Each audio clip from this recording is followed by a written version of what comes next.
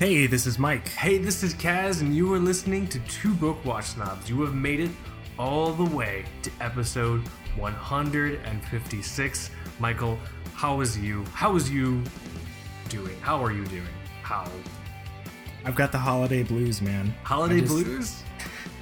Dude, at the end, I think it was like around Christmas dinner. Mm-hmm. I was just like, I just paused in the kitchen. I was just like looking down at my feet. My wife's like, "What's wrong?" I'm like, "Christmas is gonna be over soon."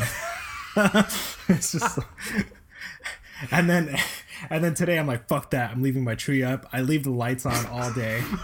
I'm just like hanging on to it for dear life. I'm leaving my tree up in protest. Yeah, so so here we don't do a tree because we have like the cats, and I want the cats to get in there and like chew things up or whatever. And like I don't like how the tree can take up a lot of they tend to have a pretty large footprint. So what listeners of the show will know already, or if you're new you don't know, what I'll do is we hang up these garlands like across the span of our ceiling, so from one end to from one wall to the other wall, and they hang, and they have, and so we hang ornaments off of these like dangling like garlands in the in our ceiling. It's really, really cool.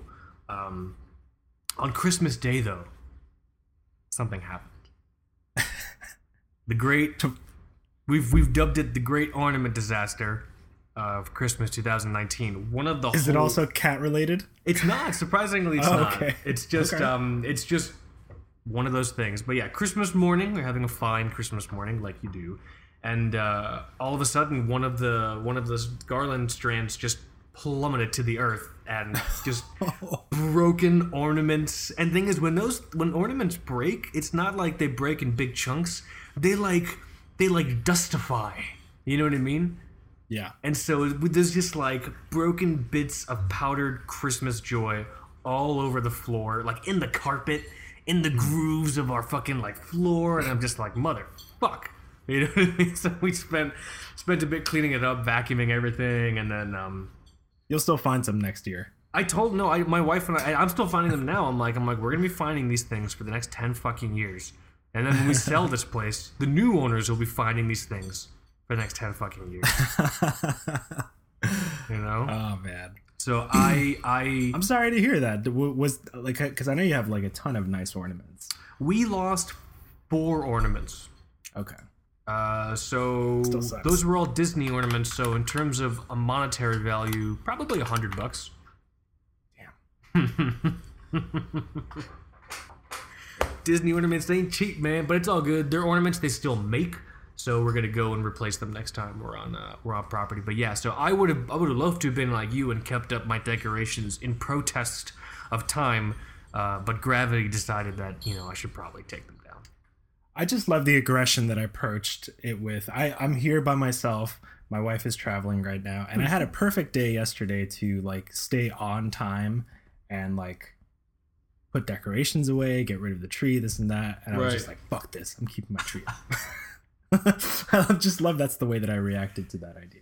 Perfect, man. You have a real tree. You don't have a plastic or a fake tree. Every year is like, it's the same argument. I want a plastic tree. She wants a real tree. So I lose every year.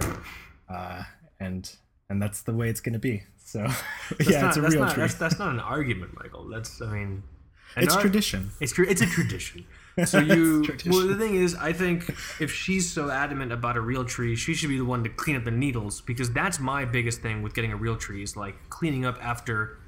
Like, listen, there's already a set number of living things in this house. Bringing in another living thing connotes upkeep and cleaning and feeding that I don't want to be accountable for.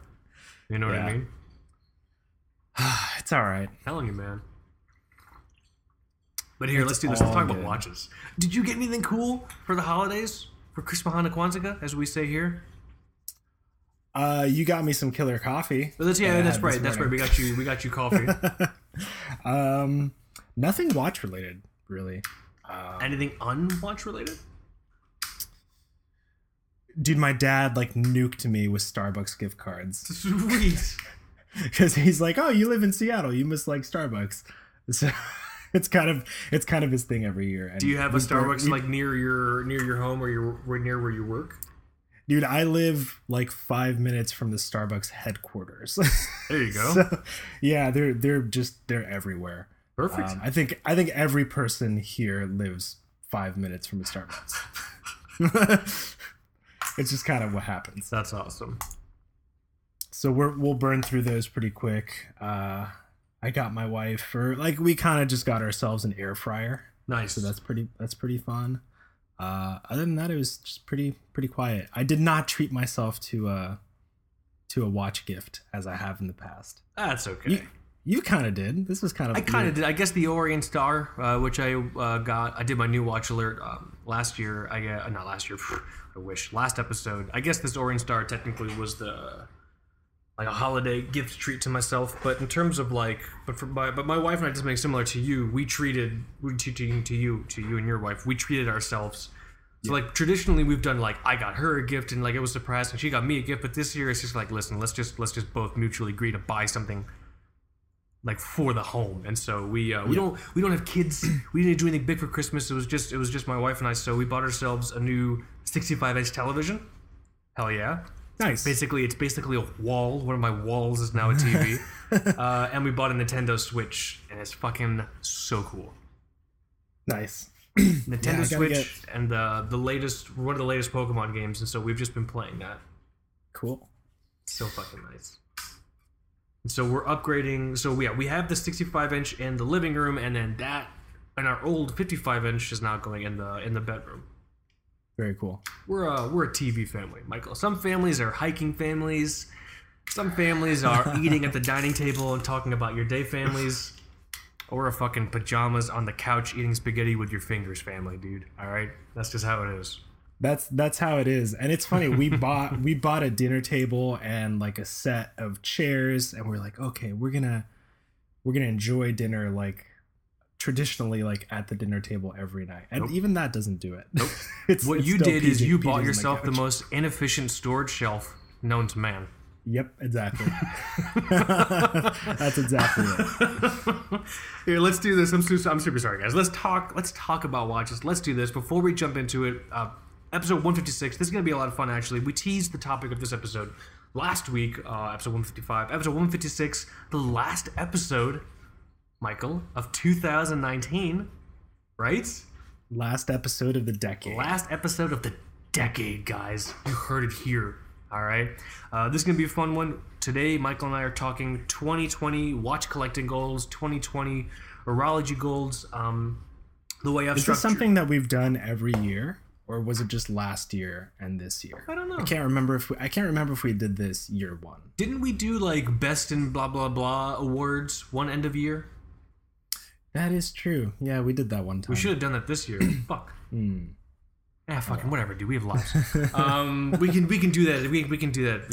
Episode 158 or something like that, or 157, depending on what we want to do. But yeah, so watch collecting 2020 goals, horology 2020 goals. I think these span both within our personal collections and then also just general TBWS goals.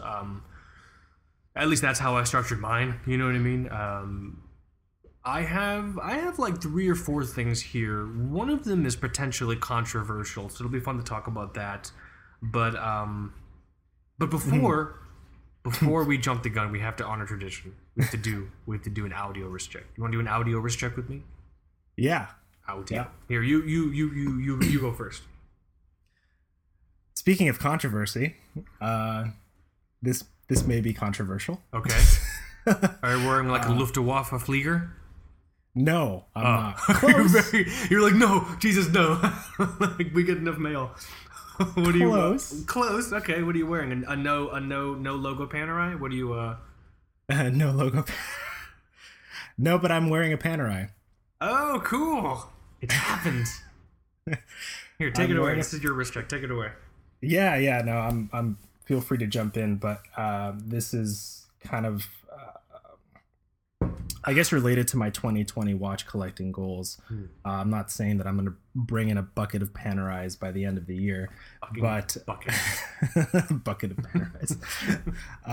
No, but I'm wearing a Luminor PAM 777. Cool. It's a watch that I'm super private about. I've posted it sometimes, so it's not like a big secret or anything. But this is actually the first time that I wear it on the show because I thought it would be cool to just like, I don't know, wear this throughout like the New Year / holiday. Yeah. And so kind of the first thing that a lot of people will bring up is like, well, you know, that's kind of outside the scope of what we usually talk about. But there was a fair bit of planning and selling. Oh yeah. before bringing this in. And if you listen back a few episodes, or actually more than a few, this was something that I picked up during my trip to Italy, which we talked about, I guess, in full detail. I can't remember the episode number. I have no idea. But it was always kind of a goal of mine to go to Italy and buy a Panerai. And we as talked, ridiculous as that sounds. We've talked about Panerai ownership a lot, and I think the one that you and I were always super into was the 111 or the 005. You remember? Older model. Yeah, so this is, I guess I'll break this down. Panerai made the Luminor. I'm not really interested in the Radiomir. I think you and I, It's giant. Yeah. We both kind of really like the Luminor, or we've always brought it up on the show. We're just that Radiomir or whatever is like wearing that satellite dish from Goldeneye on your fucking forearm. It's just like this gigantic, or at least for me, I don't have like, you know, you and I have similar wrist sizes. We don't have like giant wrists, so I feel like those Radiomirs are never on my radar. But these ones, I guess of the family that you got, these ones seem pretty cool. Yeah, it's 44 millimeters. So Panerai, before they went full in-house, they did their entry-level model, and this model is entry-level for sure. Right. They made the 000, which was the sausage dial with no seconds indicator. They made the 005, which was the sausage dial with the seconds indicator at 9. And then the fanciest one in the entry level was the 111. And that's the one with the sandwich dial and the exhibition case back.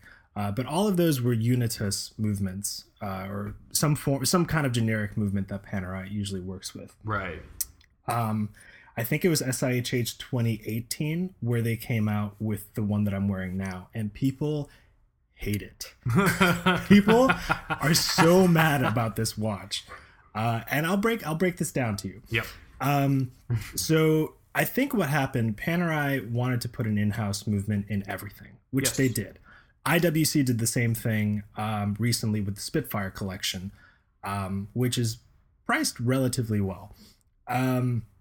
So they put an in-house movement in this, and they cut back on a lot of the bells and whistles and the knickknacks. So like, if I open the box, I don't get an extra strap. I don't get a strap changing tool. So people are pissed about that. You don't get the rubber strap that has like Panerai like blasted on the side of it?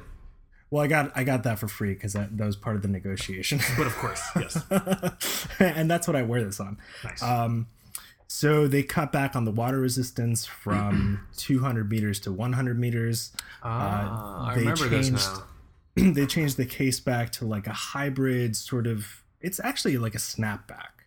So people are really pissed off about that. Guys, you're not diving in your fucking Panerais, okay? Yeah, and then the strap changing mechanism is now like a hybrid screw / spring bar thing. A lot of the older ones are just, it's like a straight up screw that you unscrew. So the convenience, I guess the convenience that was there before with like changing straps technically isn't here, but it's still kind of easy to change the straps. So and then a ton of people are just like, well, you know, the Unitus is like rock solid and we don't know about the new in-house movement. But I don't know. None of those things really matter to me. Right. And the amount of money that I saved, like avoiding VAT, avoiding customs, avoiding Seattle taxes. Well, here's the thing. Also, if they did an in-house movement and they kept all those bells and whistles, like the strap and the spring bar tool and all the water resistance testing to make something 200 meters, which is like a shit ton of cost. If they kept all that stuff and an in-house movement, that watch would be like double the fucking price. Yeah. I really don't think they would have been able to keep their entry level line entry level. Exactly. So this is all part of the base logo. That's what people call it, the base logo collection. So I understand those concessions because the thing is, I see a Panerai. Like we used to talk about the old 005 and be like, oh, that's a cool watch. You know, it looks like it'll be a lot of fun. Blah blah blah. We weren't attracted to the watch because it's a great diving companion, or you know what I mean. Like it looks cool. It's a cool looking watch, and it looks incredibly like comfortable. Essentially, yeah. All that stuff is still preserved in these newer versions. Yeah. So the version that I have, it has like a couple of, actually not a couple. So it has the OP logo at 6 o'clock, and it's in blue. Cool. So that's what I was kind of attracted to. They come on these cool like canvas straps now. So I really liked, I like that a lot. They don't do leather anymore. Oh, I see this. It's like a blue canvas. Yeah, it's like a blue canvas. That's cool. So I guess that's another thing. It doesn't come on like the traditional like brown Panerai strap. You can buy that. I think it's like 200 something, maybe even more. But you know, one of the things I told the guy selling it to me, I was like, look, like if you add the stock like regular Panerai rubber strap, just the black one. Like that'll really sweeten the deal, and that's $170 something rubber strap. So I've actually never worn it on the canvas. I've kept it on this rubber, and it's like a sweatpants and sandals kind of combo. That's perfect. I like it. But yeah, I've posted it before, and I've seen some comments that was like, oh yeah, these are the Panerai shitters, and I'm like, well, what a dick. I'm like. And that's fine that people think that. I just think it's I consider it pretty far from a shitter, right? And I don't know. I've been enjoying it, and kind of picking this up made me sort of readjust my strategy of like quantity in the watch collection versus what I can sell and what I can work towards and what I can save for, and just being a little bit more mindful about the purchases. And that's something that I think is a theme that's carried on throughout the entirety of TBWS history. I just kind of decided to take. I'm deciding to take a little bit more action in 2020. Just like hold back, and I don't know, like just try to get stuff that's a little bit more significant to my like wants and desires. It's cliche, but less quantity, more personal quality. You know what I mean? Like your personal interpretation of what quality is. You know, so I'm looking at a photo of this thing right now. Is the whole thing polished, or is the majority of it polished, but the Panerai crown guard's matte? I can't really tell from the photos that I'm finding. The top of the crown guard is a little bit brushed. So is the bottom and the sides. The rest of the watch is totally polished. This thing looks so much fun. Yeah, and mine, because dude, the bezel, I've already just like ruined it. Oh no, what happened? It's so scratched up. I hit this thing so many times. But I think it's kind of cool. I mean, you can bring it into like any Panerai AD and they'll clean it up for you. Here's the bit. So you've worn this in public, like on like going to work and garbage like that, right? Yeah. Nobody recognizes this at all. Damn, I was gonna ask if you got any compliments, or not even like recognizing, being like, oh, that's a fine watch, or something like that. You know, it's hilarious. So we had a friend of the show visit Seattle.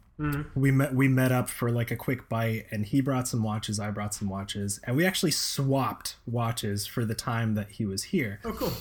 So I took some of his stuff. He took a couple of my watches, and he was wearing the Panerai, and somebody noticed it on him. So the one time that it happened, it didn't happen to me. So maybe it's not the watch, and so maybe it's not the watch that's you. Maybe it's us. Maybe we're the reason our watches can't succeed in the wild. What do you think? People generally stay away from me in public. I do not look like a pleasant person in public. Just wearing a garbage bag, going to work, and nice watch. I'm not talking to that guy. So a homeless person's wearing a Panerai. But it's not loud or anything. I don't know. I think it's kind of fun, and I can't wait for the hate mail. Everyone bring on the hate mail. We're going to get into the habit of printing it out and putting it up in our offices, in our TBWS non-existent offices. Oh my god, we gotta like the Seiko one should be the one that we print first. Remember that one? Oh my god, that was. We can't talk about that. We can't talk. That was great. That one's totally going up. There's a little detail about that email that I don't know if you've noticed, but we can talk about it later. We can talk about it. I think I did notice it. I think that was too fucking good. But yeah, man, this thing is super cool. So you have it on the rubber right now. You've never put it on the strap. Are you gonna think about like? Because I've seen these the Luminors on like NATOs, and it looks so fucking cool. But you're not like a NATO person. I'm a NATO person. Maybe not so much on these. I might eventually actually spring for something like custom leather, you know, like something that the Panerai like lunatics go nuts for. You can hit up EA Leather, man. Yeah, so he makes some pretty cool stuff. Other than that, I like this rubber strap. They make it in an olive green, so I might try that. Ooh, that'd be pretty cool. That olive green. But no, I love this combo, and I think if you go to our episode, I think it's titled like "Watch Window Shopping in Vegas" or something. I bring up this dude at the hotel that we were staying at, and he had a Luminor on this rubber strap. And from that moment, I was just like, man, that guy, he's got it figured out. He's got. so I've always just loved the Luminor on the stock black rubber strap. Yeah. I don't know. That's kind of how I'm gonna keep it for a while. Was that your holiday watch? No, actually, I wore the SKX 175. Oh, that's right. You took a photo. Very cool. Yeah, it's kind of I don't know what it is about that watch. I always put it on around like Christmas time. Maybe it's the red. I don't know. Might be the red. Yeah, I love that watch too. But that's enough of me. My turn.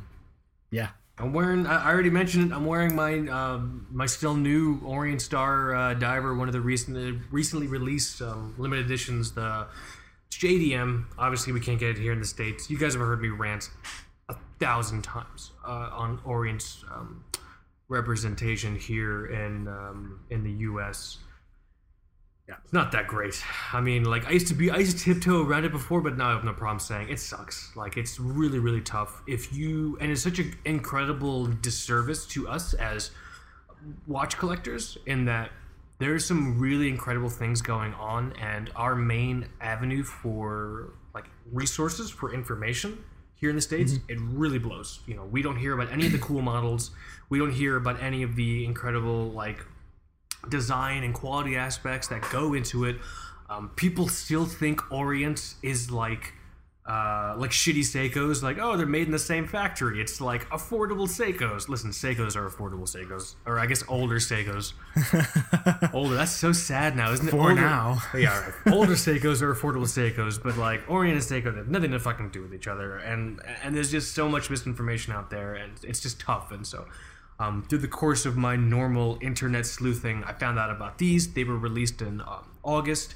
I had to use Seiya Japan to find this for me. It wasn't on his site. I needed a watch broker because this version that I got, it's limited edition and it was sold out pretty quick. The ones that I could find online were like way overpriced, and so I contacted him, and he had that shit on lockdown, like in days. You know what I mean? Seiya Japan does not fuck around. So it was still a direct purchase through Seiya Japan, right? Yes. Pretty much. Okay, cool. Yeah, like he sent me a PayPal invoice. Oh, that's so great. Isn't it? I love it when people send PayPal invoices. He sent me a PayPal invoice, and I'm like, oh fuck, rock and roll, dude.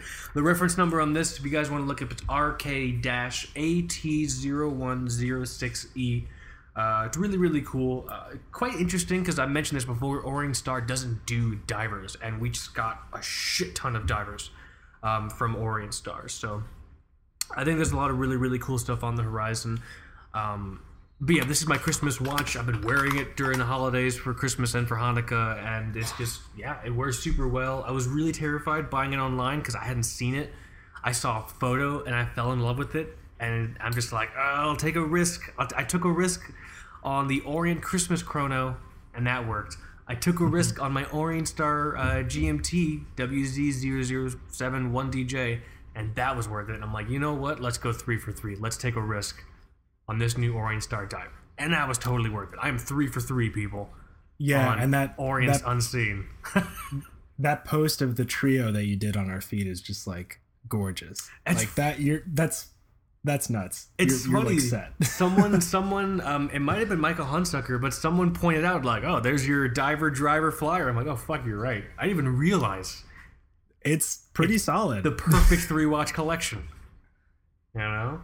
That's awesome. So, what website, by the way? So like one of the issues that I have with Orient is that like I never know which one of their sites to go to find, for example, like new Orient Star stuff.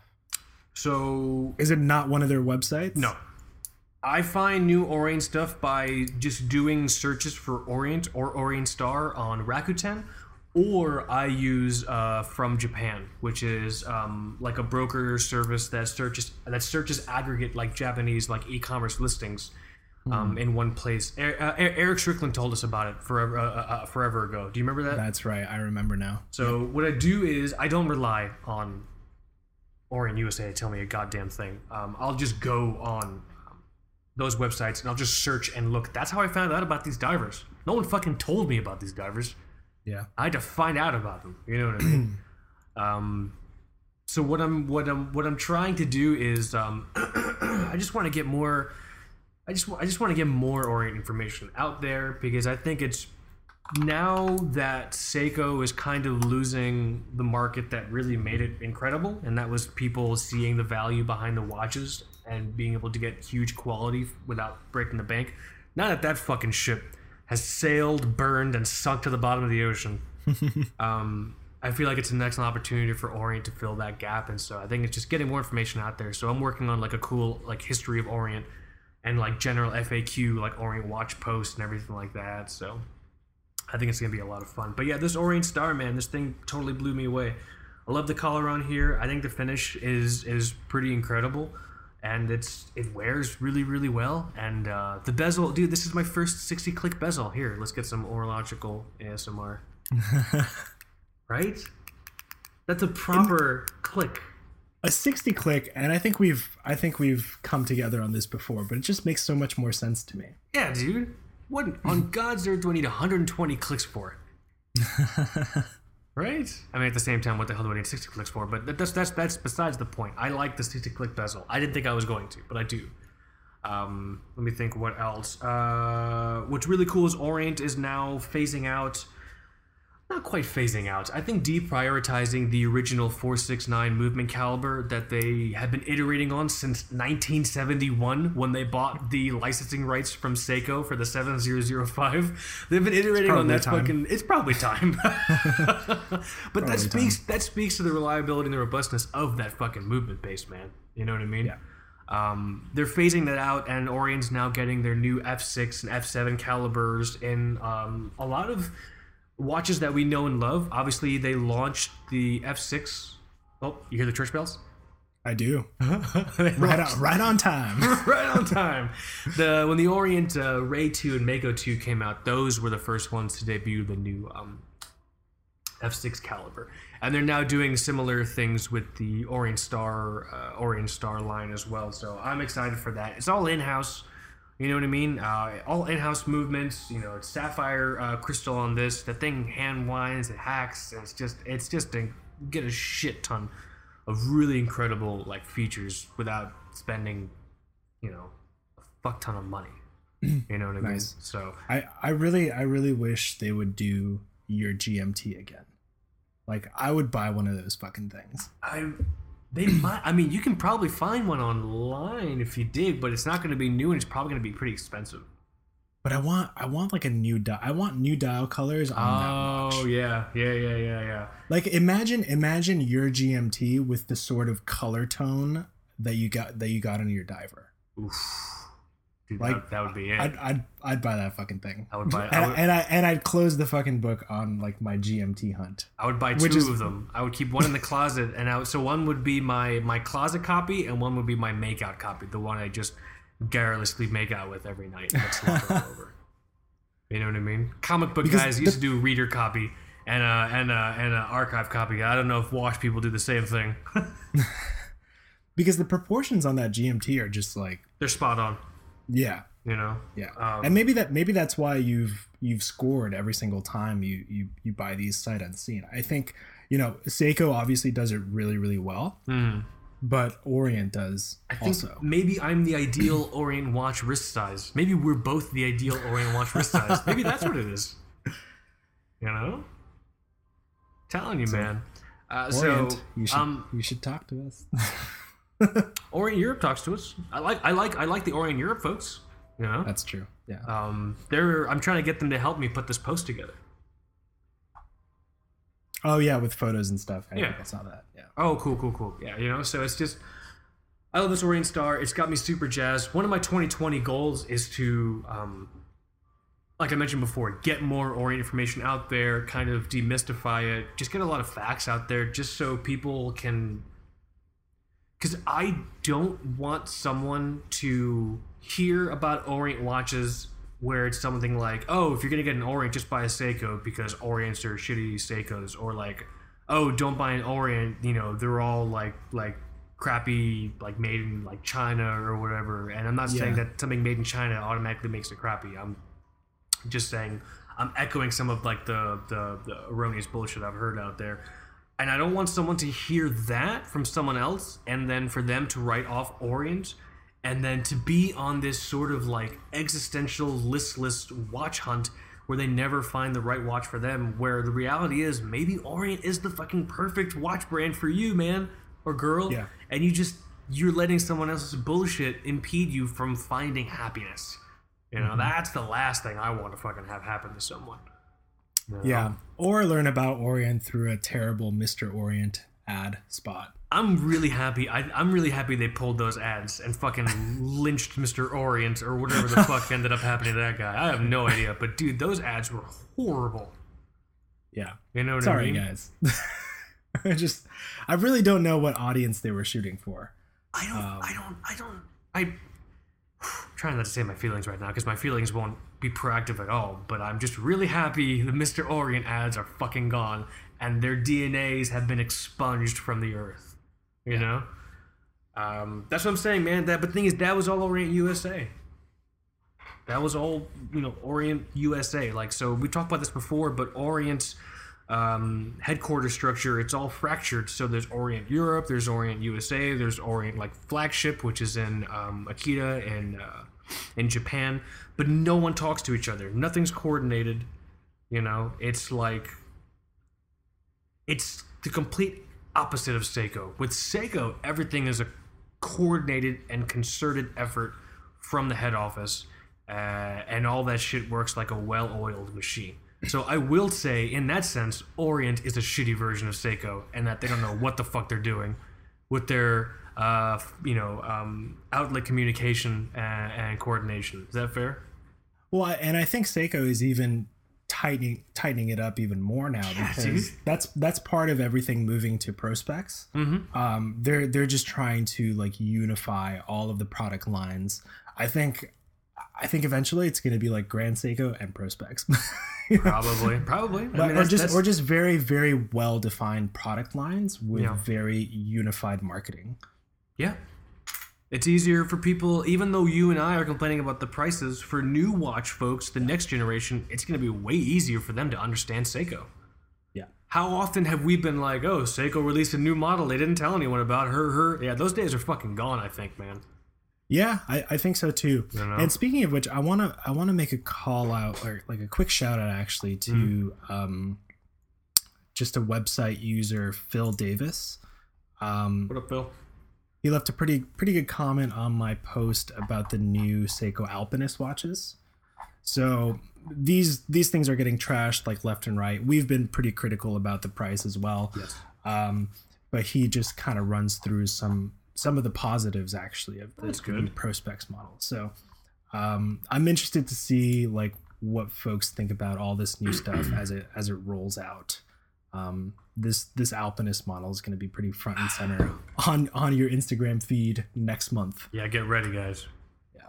you're ready to have Alpinist shoved down your throat, man. Oh, girl. But yeah, so I guess we've already transitioned from the... But yeah, so I'm wearing this Orient Star Diver. I love it. I want to get more Orients this year. I think that's one of my 2020 goals. More interesting Orients. Possibly, I want to get more stuff that tells the Orient Watch Co. story. So vintage Orient, which I think is a really tricky / scary vintage market to get into, because in my kind of digging around, I think it's not that there are a lot of faked Orients, vintage Orients out there. There's just a lot of vintage Orient misinformation out there. You know what I mean? So Okay. I think vintage Orient is something I want to kind of start digging into. And I've only really wanted to get into that as I've been putting this 100+ year, 120 year timeline together of Orient watches, and I'm learning all this stuff. I'm like, oh, that's so cool. I would love to have that piece of history, blah, blah, blah. So I think that's one of my 2020 goals. More Orients, better Orient information out there, and then possibly dipping my toe into vintage Orients, you know? I feel like vintage Orient is like shopping for vintage Doxa when it's not a sub. So so that is like a minefield that I know nothing about. Yeah. Like I know what a Doxa sub is, and that's what like everybody cares about. Yep. But Doxa made so many watches. Wow. Like before that, and there's like not really that much information. So that'll be cool to see how you move forward on that. Yeah, man. But yeah, here let's talk 2020 horology goals. I just talked about Orient a lot. Obviously, that's one of my big goals. What about you? Last episode of the decade for TBWS, going into a new decade, new year. What's kind of on your mind as a goal, as a watch collector? Not necessarily the TBWS host, as a watch collector. What's kind of on your mind? I'll start with something simple. A bucket of Panerais? A bucket of Panerais. Just a janitor's mop pail of fucking Panerais, dude. Oh my god. I love how a bucket has become a unit of measurement. Well, I love a bucket of anything because it immediately unsexifies it. You could get the most like romantic or romantically inclined consumer product on fucking earth, and you shove 100 of them in a bucket, totally unsexy. I think it's perfect. Oh man. So I'm gonna start with something super simple. Actually, okay. I want like another scuba dude. I want another scuba dude, and I want to keep it. That's awesome. Another Vostok Amphibia scuba dude. Have you decided on a case style? Do you want to get another 120 or?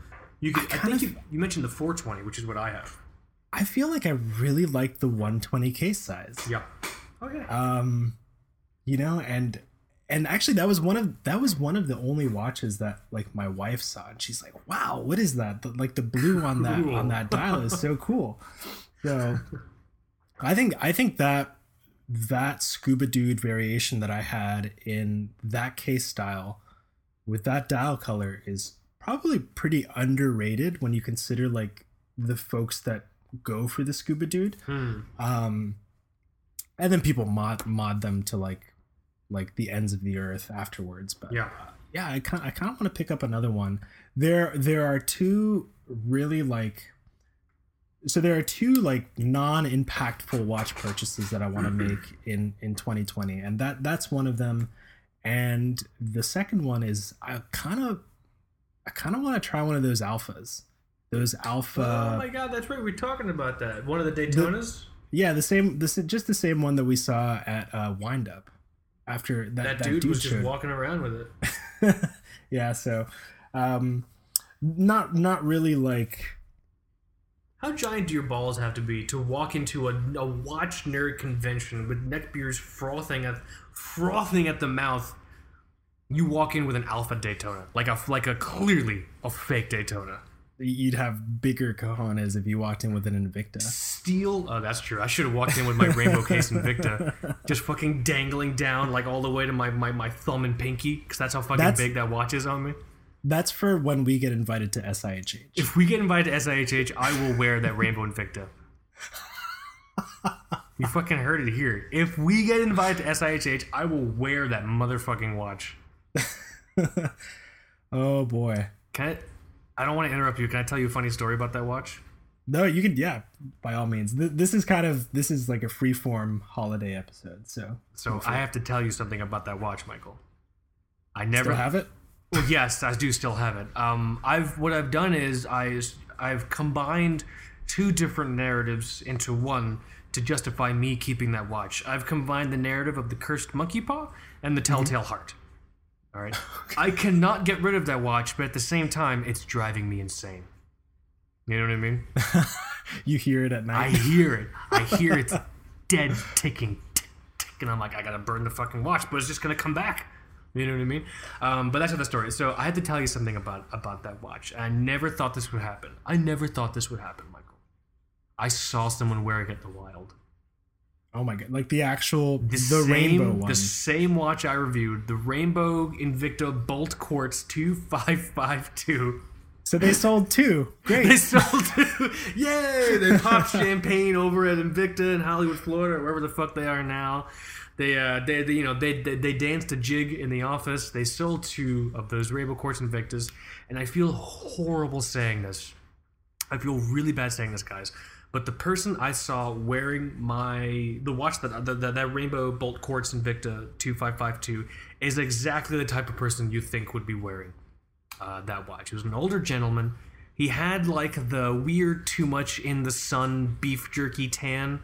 You know what I mean? Had a short ponytail, kind of pulled back. Had on a scally cap, you know, that like golfers wear. I don't know. I don't know what the fuck else it's called. He had like a Hawaiian shirt on. He had shorts, and he had those like Nike black flip flops. You know. So is this like a generic grocery store brand version of a Steven Seagal?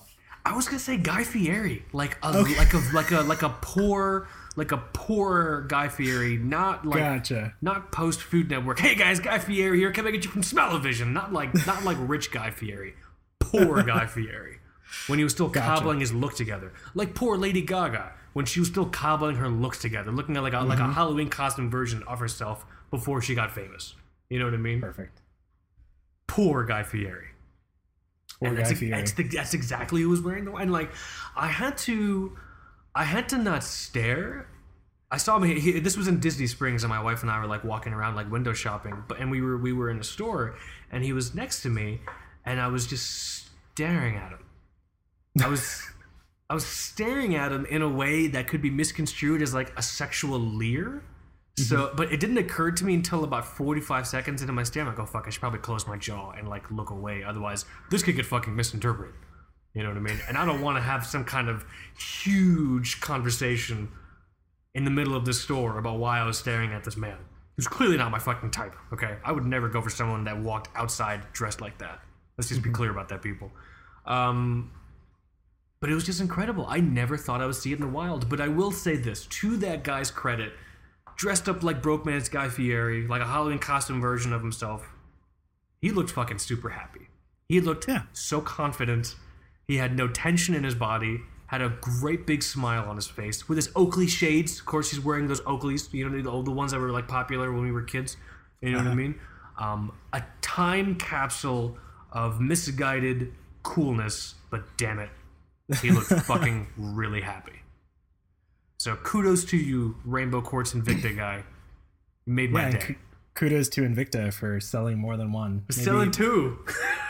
maybe a tour of the headquarters is in store for us. I don't want to go. Considering your location. No. I'll only do the Invicta headquarters tour if Guy Fieri gives it to us. But yeah, I think, isn't Guy Fieri a Breitling guy? Oh my gosh. I've seen him wear something horrible on television. A lot of those Food Network folks are watch people, but I don't know what Guy Fieri wears. What's he got? Let's see. I think he's... Oh yeah, what's he wearing here? This orange watch. This is what I've seen him wear all the time. I don't know if it's like... What is that? Yeah, I have no clue. Okay, I found a picture of him. Looks like he's wearing a gold fucking Yachtmaster. That's cool. That's a money watch. Right? Can anyone identify what watch Guy Fieri is wearing? What is that? Yeah, man, I don't know. Guy Fieri, what? Oh, he's got a Doxa in a photo. No. Yeah, a sub 600T. My God. I shouldn't make fun of Guy Fieri anymore, should I? Uh-oh. Uh-oh. He's got a Zodiac. I see him wearing a Seiko Tuna. Dude, maybe he's a watch guy. Guy, are you listening? First of all, I apologize now for all the jokes I've said about you over the past 2 years. There have been a lot, which is fine. They do. You know? Next interview, maybe? Next interview. Hey guys, Guy Fieri here. Tell you the 2 book watch knobs suck. Coming at you from Flavortown. Smell-o-vision. My wife and I used to watch a lot of Diners, Drive-Ins, and Dives. Back in college. Le Cahiers. We're back. Man. But yeah, so, what's it talking about? Yeah, I saw one of these fucking watches in the wild. Yeah, kudos to you, Rainbow Quartz Invicta guy. It looked like you actually had everything figured out. I had the same experience you did with that guy. You saw someone wearing a Panerai on that rubber strap, and you're like, that guy's got it figured out. I had the same experience with someone on a watch, with the watch on the complete opposite spectrum. Yeah. Of the watch you saw. Both controversial watches. Both controversial. Incredibly so. Yeah. Those are my first 2 like 2020 goals. I kind of want to try out those two. Well, not try out. I want to like. I want to spend time. So going back to the Vostok Amphibia, the 120 case is cool. It's one of the few Vostok Amphibia cases that has like a crown guard, and it's kind of more European style in its sentiments. Most people tend to go for the classic looking Vostok Amphibia cases. So the 420, which is what I have. It's also the case style that was on the ship's wheel, the Zizou model, the model that everyone knows, the one that Bill Murray wore in the Life Aquatic with Steve Zizou. That was a 420 case, but with the ship's wheel. The other popular ones are the 090, which is the modern reference number for the Tonneau style case. Although they've jazzed it up, the whole thing is now polished, and it's a little bit bigger than the classic Tonneau style, Vostok cases, and the Ministry case 710. All those are like classic, Soviet watch case, like reference numbers and names. But the 120 definitely gets less love, but it's also pretty freaking cool, man. Yeah. Yeah, I don't know. Maybe I just missed that watch. I gave it away actually, almost exactly a year ago. So pick it up. That's a pretty small watch purchase. I'd say go for it. Treat yourself. So how about you? What are you kind of? What else are you looking for? Let me see here. Talked about that one, putting more information about Orient. So I have one here that I've mentioned before, which is quite benign. I think everyone can agree with. And I also have one here that's controversial. Which one do you want me to go through? Controversial one. Okay. Of course. I want to be less micro-brand focused in 2020. Me too. I am so fucking over it because there's just so much. It's so difficult to find something that. I'm trying to think of a way to say it. There's just too many fucking micro brands. Every time I hear about a new micro brand, I have to go through this fucking like evaluation of like, do you actually care about watches, or are you just doing this as like a cash grab? Which there's nothing wrong with, but as watch consumers, we're constantly bombarded. Every form of content we consume as watch collectors is some form of advertising. Mm-hmm. You know what I mean? I don't know of any other hobby where that's like the case, I mean, I guess technically you could argue almost everything is, but it's more overt with watches just because it's product focused. And so anything that has been permeated or kind of infiltrated by the influencer game. Yeah, man, And for some reason, it's just like every time I hear about a new micro brand, because these people are always fucking emailing us, it's just like I got to play the game. I have to play the game. Are you actually offering something that's interesting or quality or who will benefit from this? I think Nick Harris from Orion Watches said it best. Do we need this? Right? Yeah. Was that Nick? Yeah. I'm pretty sure that was Nick. Do we actually need this in the world? Like your fucking next great groundbreaking micro brand. oh, it's got blue on it. Like, oh, do we fucking need this? And so that's constantly something that we're doing here at TBWS. Anytime you do hear about us mention like a micro brand or like a new brand, I don't know, release, micro or non, usually took a long fucking time for us to figure out if it's worth even mentioning. Do you think that it kind of slowed down in 2019 as compared to 2018? Just like the micro brand releases and all that stuff? No. I think if anything, I think we might have become more desensitized to it, but I feel like there's more. There's more micro brands coming out, but they're all struggling with how to like penetrate the market, reach people, and everything like that. And so it's just difficult for me to like give a shit because micro brands have transitioned from like a handful of folks who are iterating on something because of a passion for it, not even necessarily because of a passion for watches specifically. So one of the reasons why I love what Steve Lawland's doing over at Raven and what he's done throughout his entire like micro like brand like thing, and he's one of the early micro brand dudes, man. He's like he was doing it before it was cool, you know. That's true. Doing it before it was cool. Doing it before it was cool, man. He does it because of a love for outdoor lifestyle and design. Those are first and foremost. Did you see his new knife company, by the way? He's a knife company? Yeah, it's called Finch. So like kind of band? Well, like the bird. So like now you have Raven and you have Finch. So do I buy the knife to stab a finch to death, or?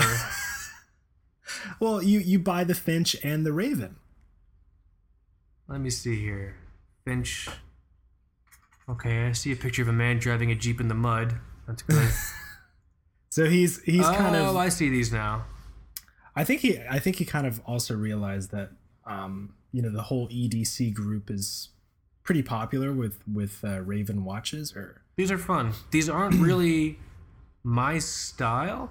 I love how the yellow one is called Yellow Belly. Yellow Belly. That's great. I don't think I saw that. That's cool. These are interesting. No, I'm seeing this for the first time now. I think we're all friended out, and the same goes with micro brands. Sorry, you just heard me kiss my cat on air. I just like involuntarily. I don't know if you heard that. It's okay. It's adorable. It's adorable. Cat, get out of here. Daddy's working. For fuck's sake. It's not really working. Well, this is evidence of what I was saying before. This is another expression of his love for outdoor culture. Yeah. You know? Like, if you've ever met Steve, he's just that guy. He's big time into travel, like just adventure in general. Yeah. Stuff and like so that. It wasn't, and like I'm sure, like those are the main driving factors. It's a love of design. He's very much into design, and like a love of this, and so that always comes through in the watches that he puts out. There are other watch brands out there who like micro brands where they try and like overcompensate for like how much they love watches. Like we're doing this, but you know what I mean? And it's just like remember? Do you remember that fake story I told about like, I'll always have time for you? That guy like when my daddy left for the war, he handed me his wristwatch as the train was leaving, and the last thing he said was, "I'll always have time for you." That's why I started Train Watch Co. You know what I mean? Like it's. I don't know if you remember. I told that shit would kill it on Kickstarter. I would exceed my goals. Okay. Oh my god! You know what I'm starting to see again, and I don't know if this happens to you on like the YouTube ads that you get, but I'm starting to get these wood watches again. Have you seen those? Are those coming back? Just like another company making like we make this out of whiskey barrels, and that's what makes us cool. Like I don't want fucking a whiskey barrel watch. That sounds horrible. Ugh, dude. And I think a lot of it has to do with the success also of MVMT and Daniel those Wellington. motherfuckers, yeah. I think we might be seeing more like super generic brands, like borderline rebranded Alibaba stuff come out because of the success that we've seen recently from MVMT and Daniel Wellington. They want to either move a shit ton of product or they want to get bought. Yeah, exactly. You know, so inevitably they don't have you as a watch collector, your best interest in mind. And I know it's like a pipe dream of me to be like, you know, every watch brand should, you know, want to make the best quality possible for watch consumers. I know that's a pipe dream, but it's also something that you can find if you really dig hard enough. And I will tell you right now, 99% of the micro brands out there don't give a fuck about you. Mm-hmm. Don't spend on the product and product development. Spend on the social campaign. Those are the bad ones.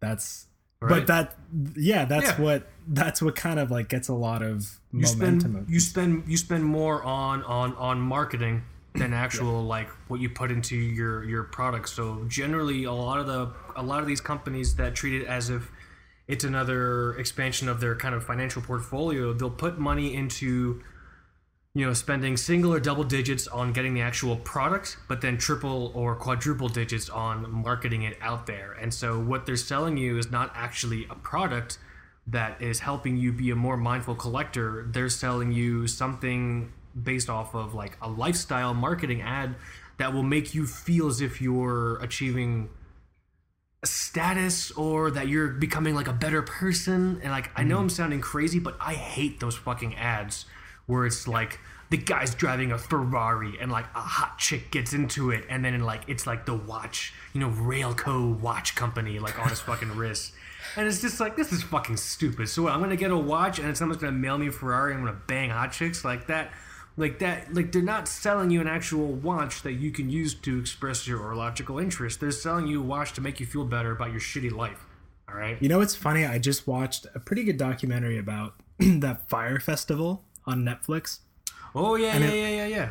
It's kind of like the same fucking thing, and you actually see behind the scenes footage of like Ja Rule and the fucking like wannabe angel investors behind the scenes talking like, oh, we're just selling a pipe dream to like, we're selling things to like people that are never gonna have it. Yeah, dude. It's just, and they fucking wired like $250,000 to one of the Kardashians to make one Instagram post for a festival that did not exist. Yeah. So like, if you could do that on that scale, it's gonna happen with other products like watches and you know, apparel and accessories and things like that. So don't think a watch purchase will fix something in your life that you can fix without buying it. Yeah. That shit never works. And I've made that mistake before. Everyone has. I have. That's why I'm so mad about it.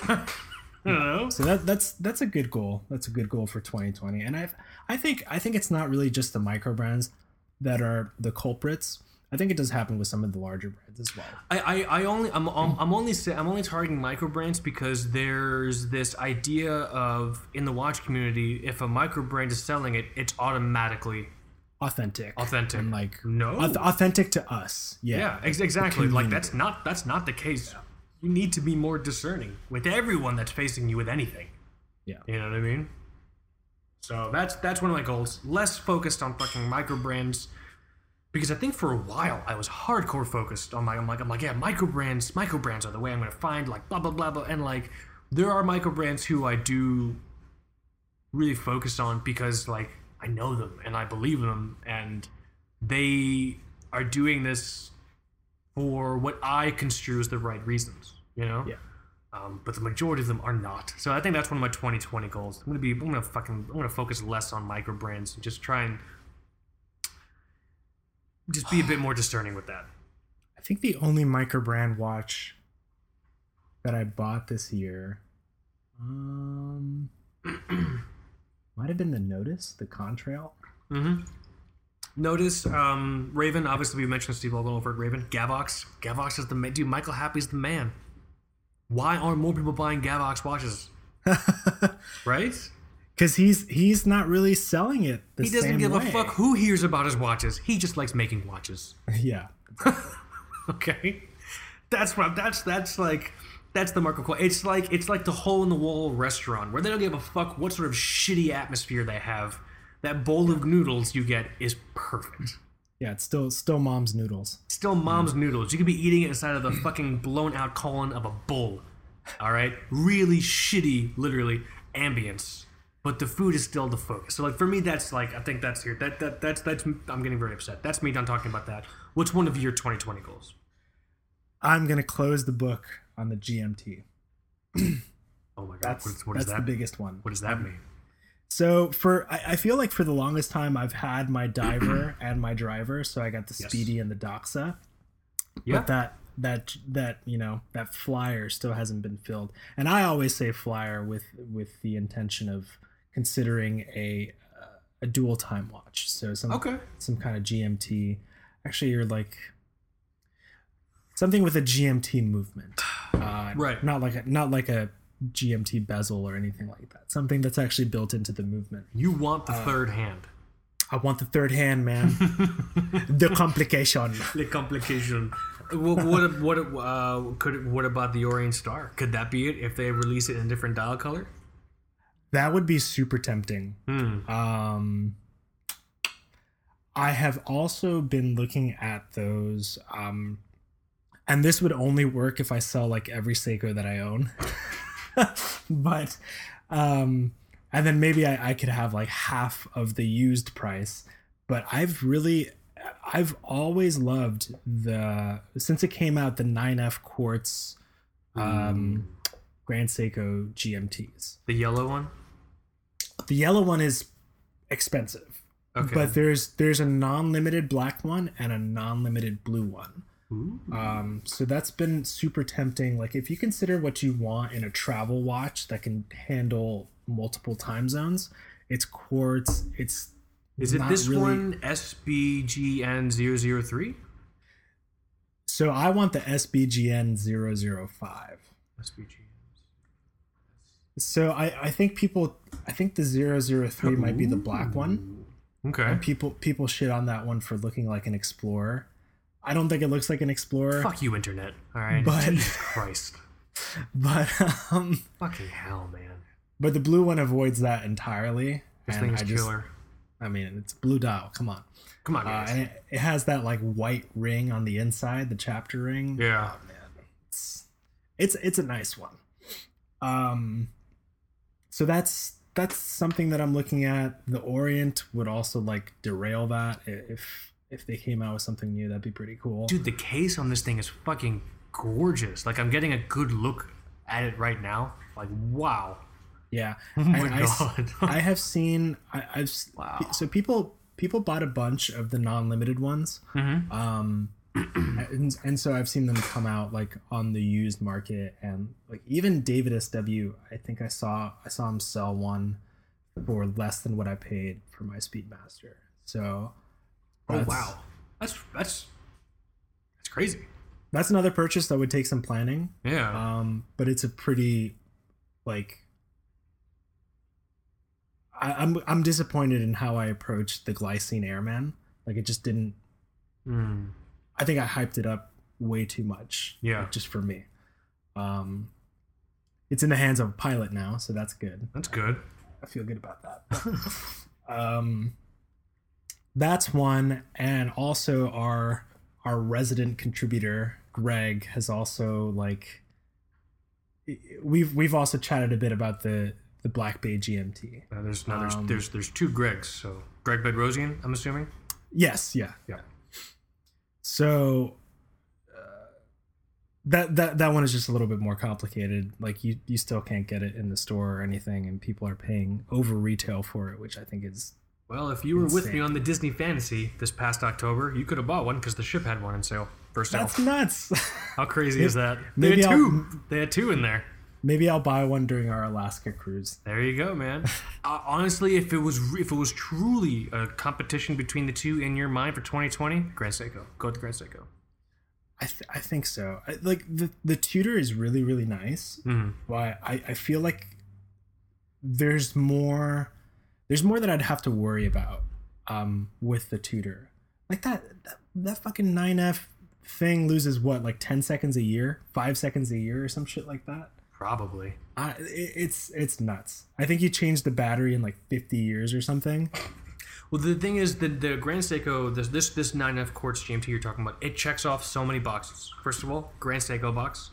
Also, 9F Quartz box, which we've been talking about for a long time. I think you and I have both talked a lot about owning one of the 9F Quartz iterations for a long time. GMT, you know what I mean?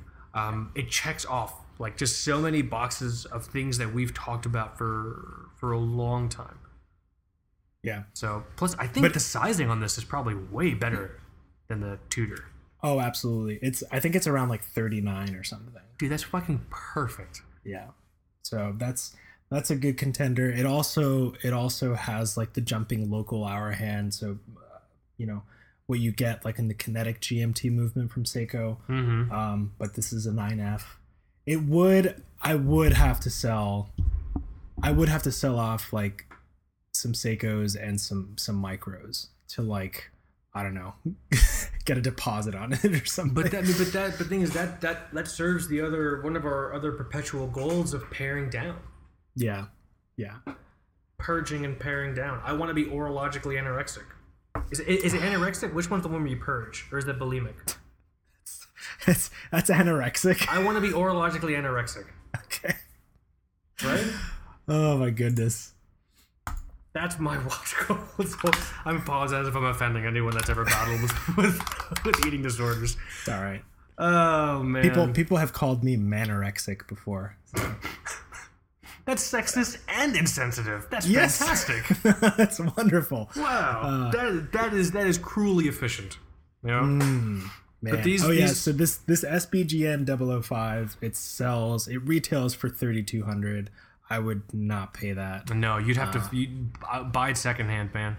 I'd have to get it secondhand, only because I've seen them like take that hit secondhand. I think I saw one for like. Let's go and watch Recon. Watch Recon right now. I'm gonna go. I'm on my fucking phone. Oh my god. Yeah. SBGN Sibgun 005. Sorry, no listening for fan. Well, fuck you.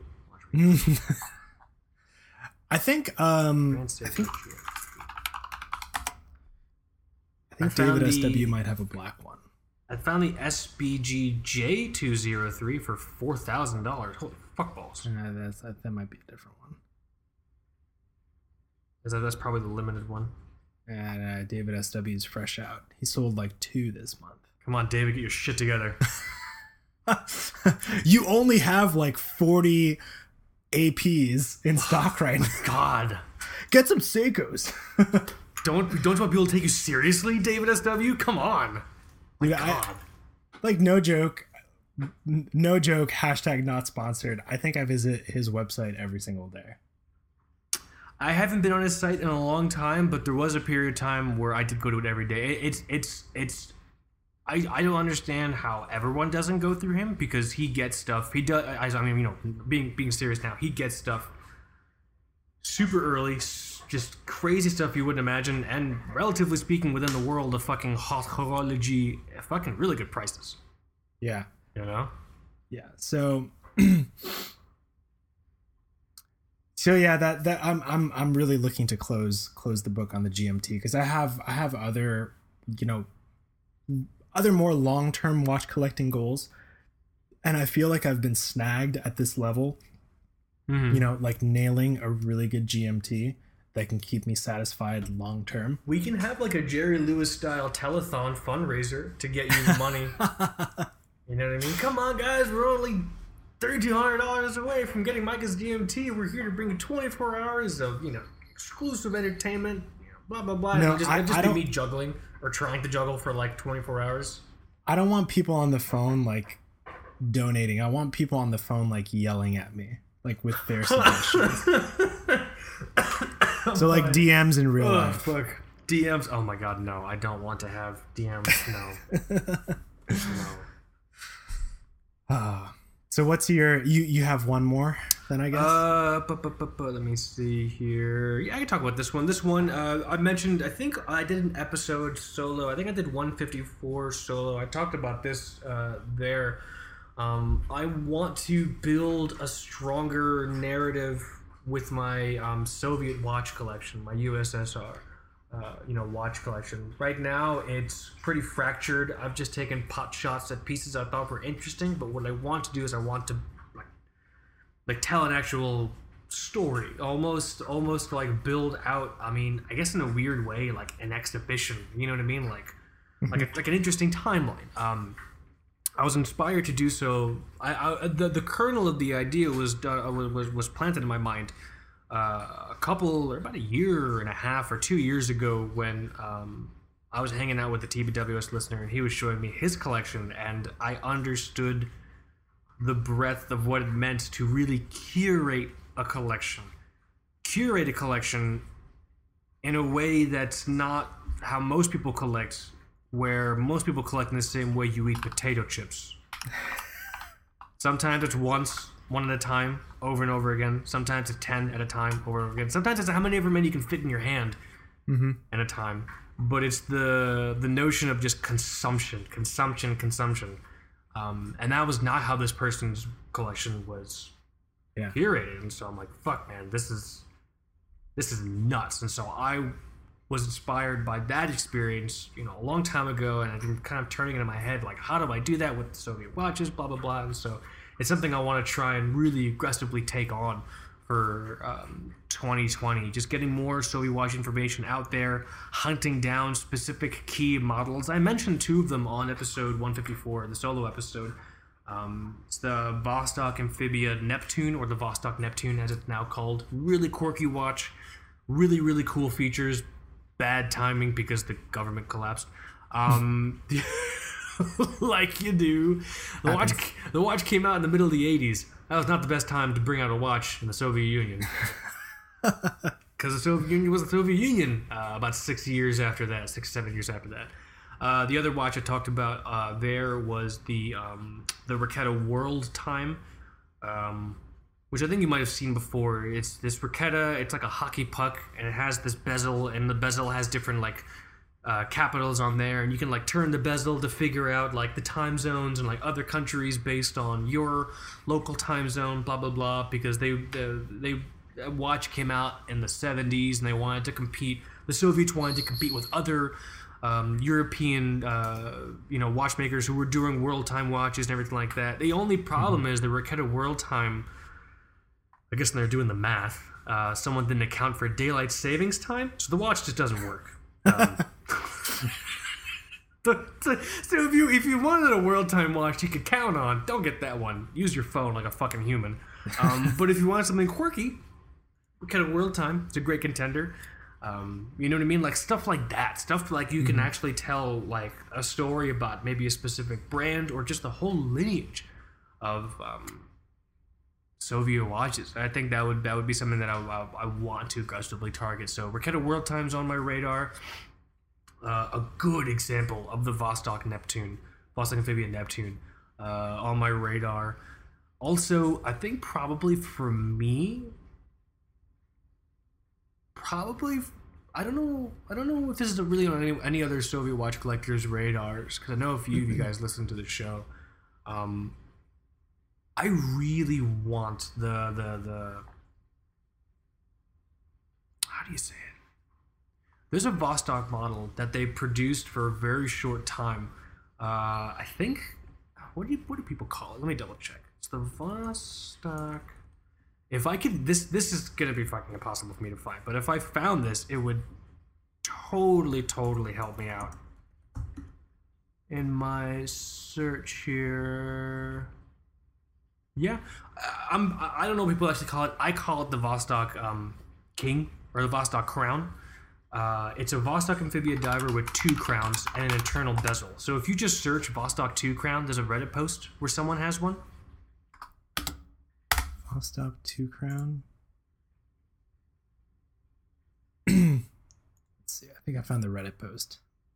It's a diver. Ooh, this is cool. It looks like it's from fucking Tron. That's pretty cool. Right? So it's 2 crowns. It's interior rotating bezel. They didn't make these for very long. There's not a lot of them out there, but I would love to add this to my Soviet watch collection just because of its rarity, and also because of just it represents a period of time where Vostok was experimenting, which is always fucking cool. You know, the late Mark Gordon, I think he has 2 of these in his collection. Wow. You know, fuck is that? You hear that? That's a sound. I do. Yeah. What was that sound? You never finished watching Chernobyl, right? No, I couldn't watch the horrible show, Michael. It's just people walking into rooms tasting metal and vomiting for like an hour and a half. I'm not watching that. That's terrible. It's funny because I wanted to like text you and say like, hey, you should watch this episode of Chernobyl.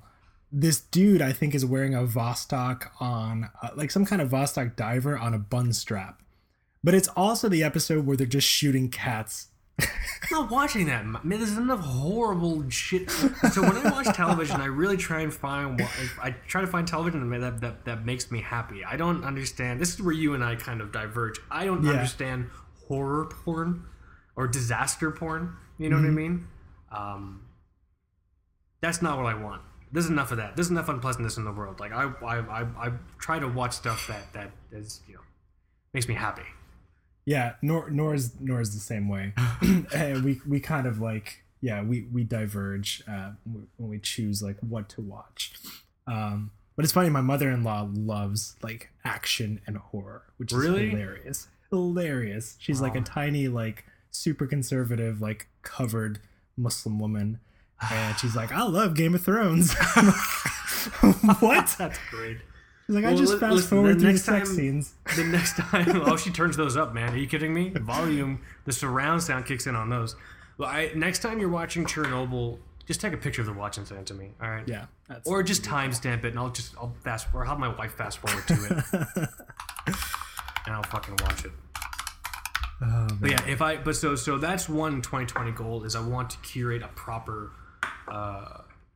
Soviet watch collection, find some really cool rarities. Another one I want to add to the collection is the original Raketa amphibian.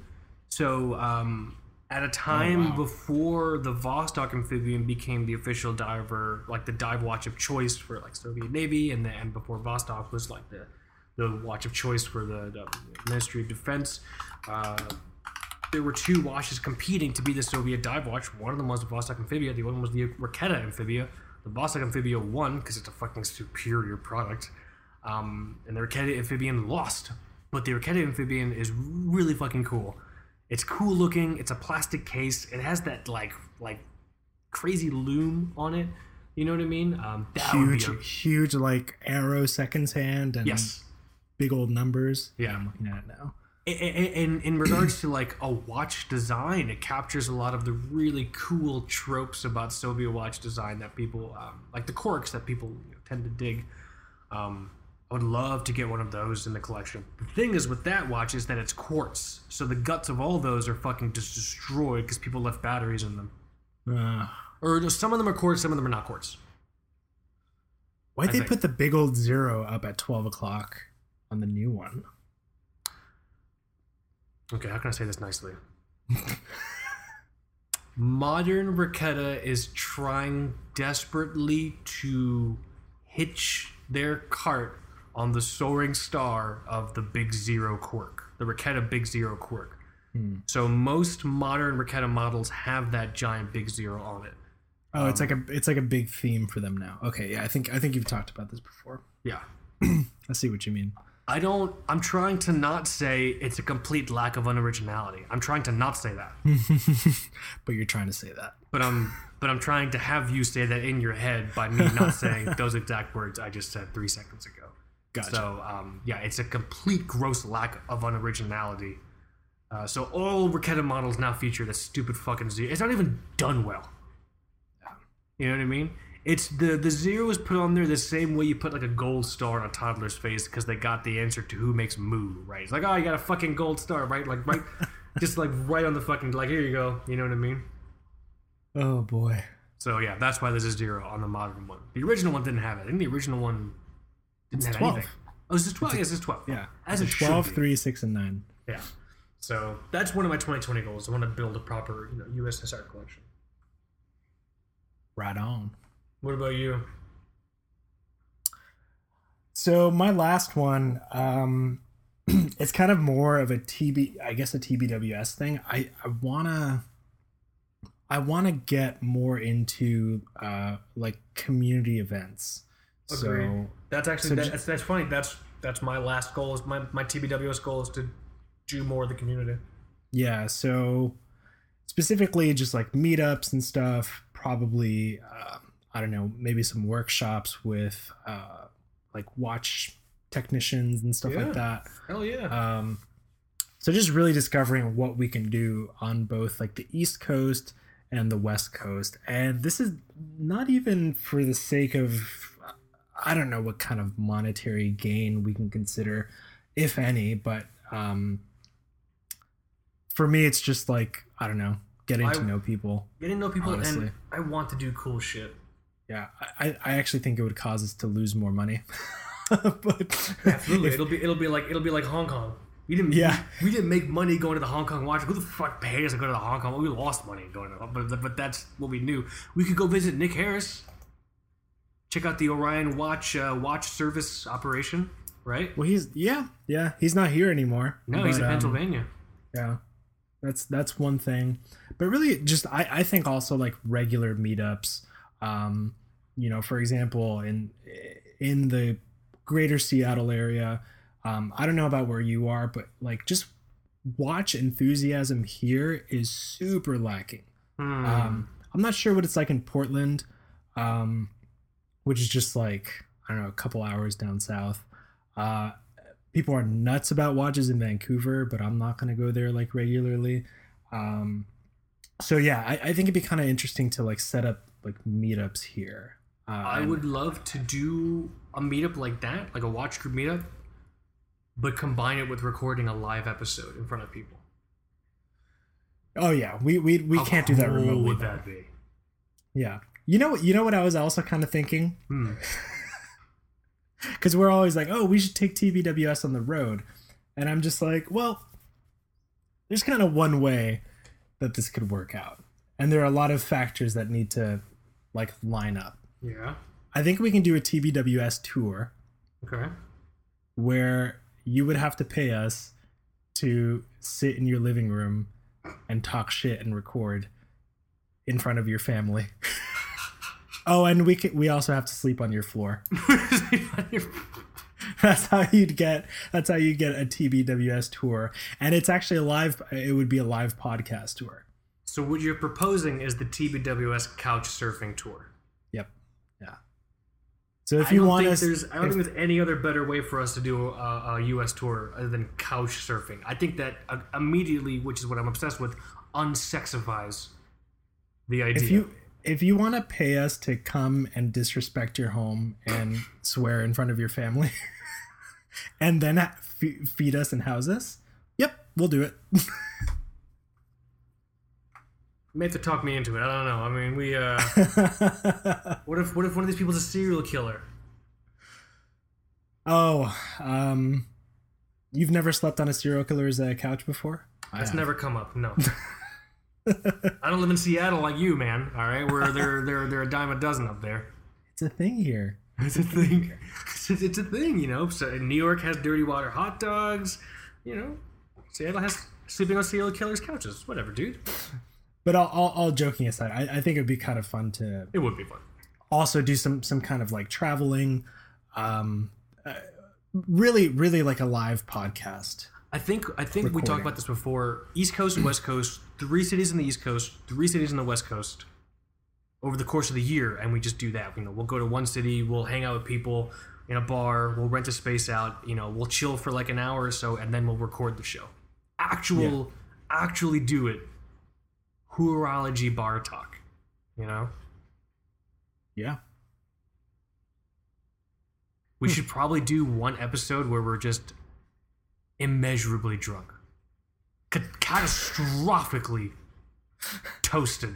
Gone. 3 sheets. Inebriated. Failed a breathalyzer. What do you think?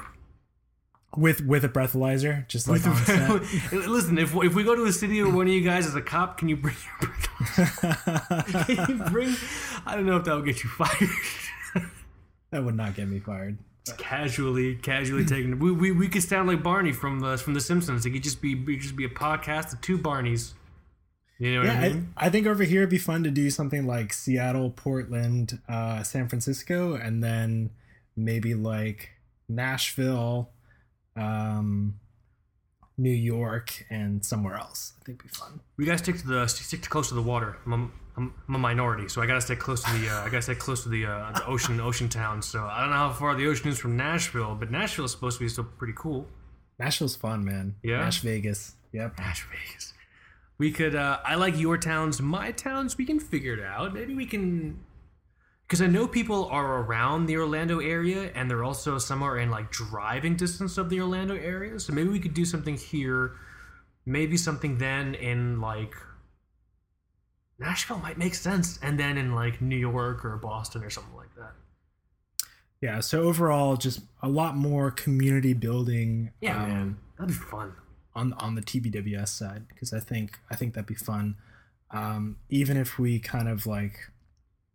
We'd have to like produce content like well in advance in case we like have to take a break from recording for like travel and stuff. Yeah. But yeah. I think that's just figuring that out. I think we can make that work in 2020. I think that'll be so much fun. Yeah, I think that'd be rad. Man, fun episode. Last episode of the decade, man. We made it. Yeah. What do we do now? Fucking record next week. Record next week. We just carry on, man. Just keep on recording. Oh, I'm stretching this my is back. This is cool. It's gonna publish. It's gonna air like on the 30th. So maybe some folks will be like listening around the New Year's. Just bonus points if you're listening to us on New Year's Eve when the ball drops. Bonus fucking points, guys. All right. Yeah, you gotta send us a wrist shot with like TBWS on the iPod. And your upset spouse in the background just like folding their arms and looking at you like, what this motherfucker? Oh man. Well, is it that sad time? It's not a sad time because we're always back next week. True that. Unless I die. Don't say that's awful. What am I gonna do? Totally possible. Well, obviously that's possible for anyone, but don't say it. Another goal for 2020, constantly contemplating my mortality. I've been doing that a lot lately. The inevitable... I went down this spiral the other day and I was just like, how many people just like die outside of their homes? Like they get into like a car accident or something and they just like there's a pet at home. And immediately I have more sympathy for the pet that's just left alone. Well, that's the kind of people we are, Michael. All right. I know it's the same thing. It's like, oh, homeowner's house burned down and the entire family was killed and they were able to save the dog. I'm like, oh, thank God, that poor dog. That poor dog has been through so much. Fire, lost its owners. Oh, fuck the family. Like they're like that whatever. They've returned to the earth. But that dog, oof, that poor dog. That's just the kind of people we are, Michael. That's okay. I guess so. You know what I mean? So in addition to all of those goals, just more contemplating my mortality. I've been doing it so much lately.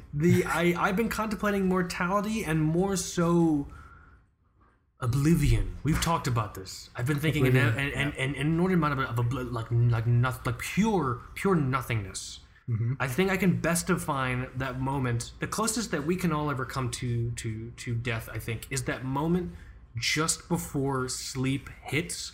When you give in and there's a blink of nothing, and then just before you either dream or before you wake up again, that's the closest I think in day to day we can all get to death. That blinking moment, just as sleep takes you.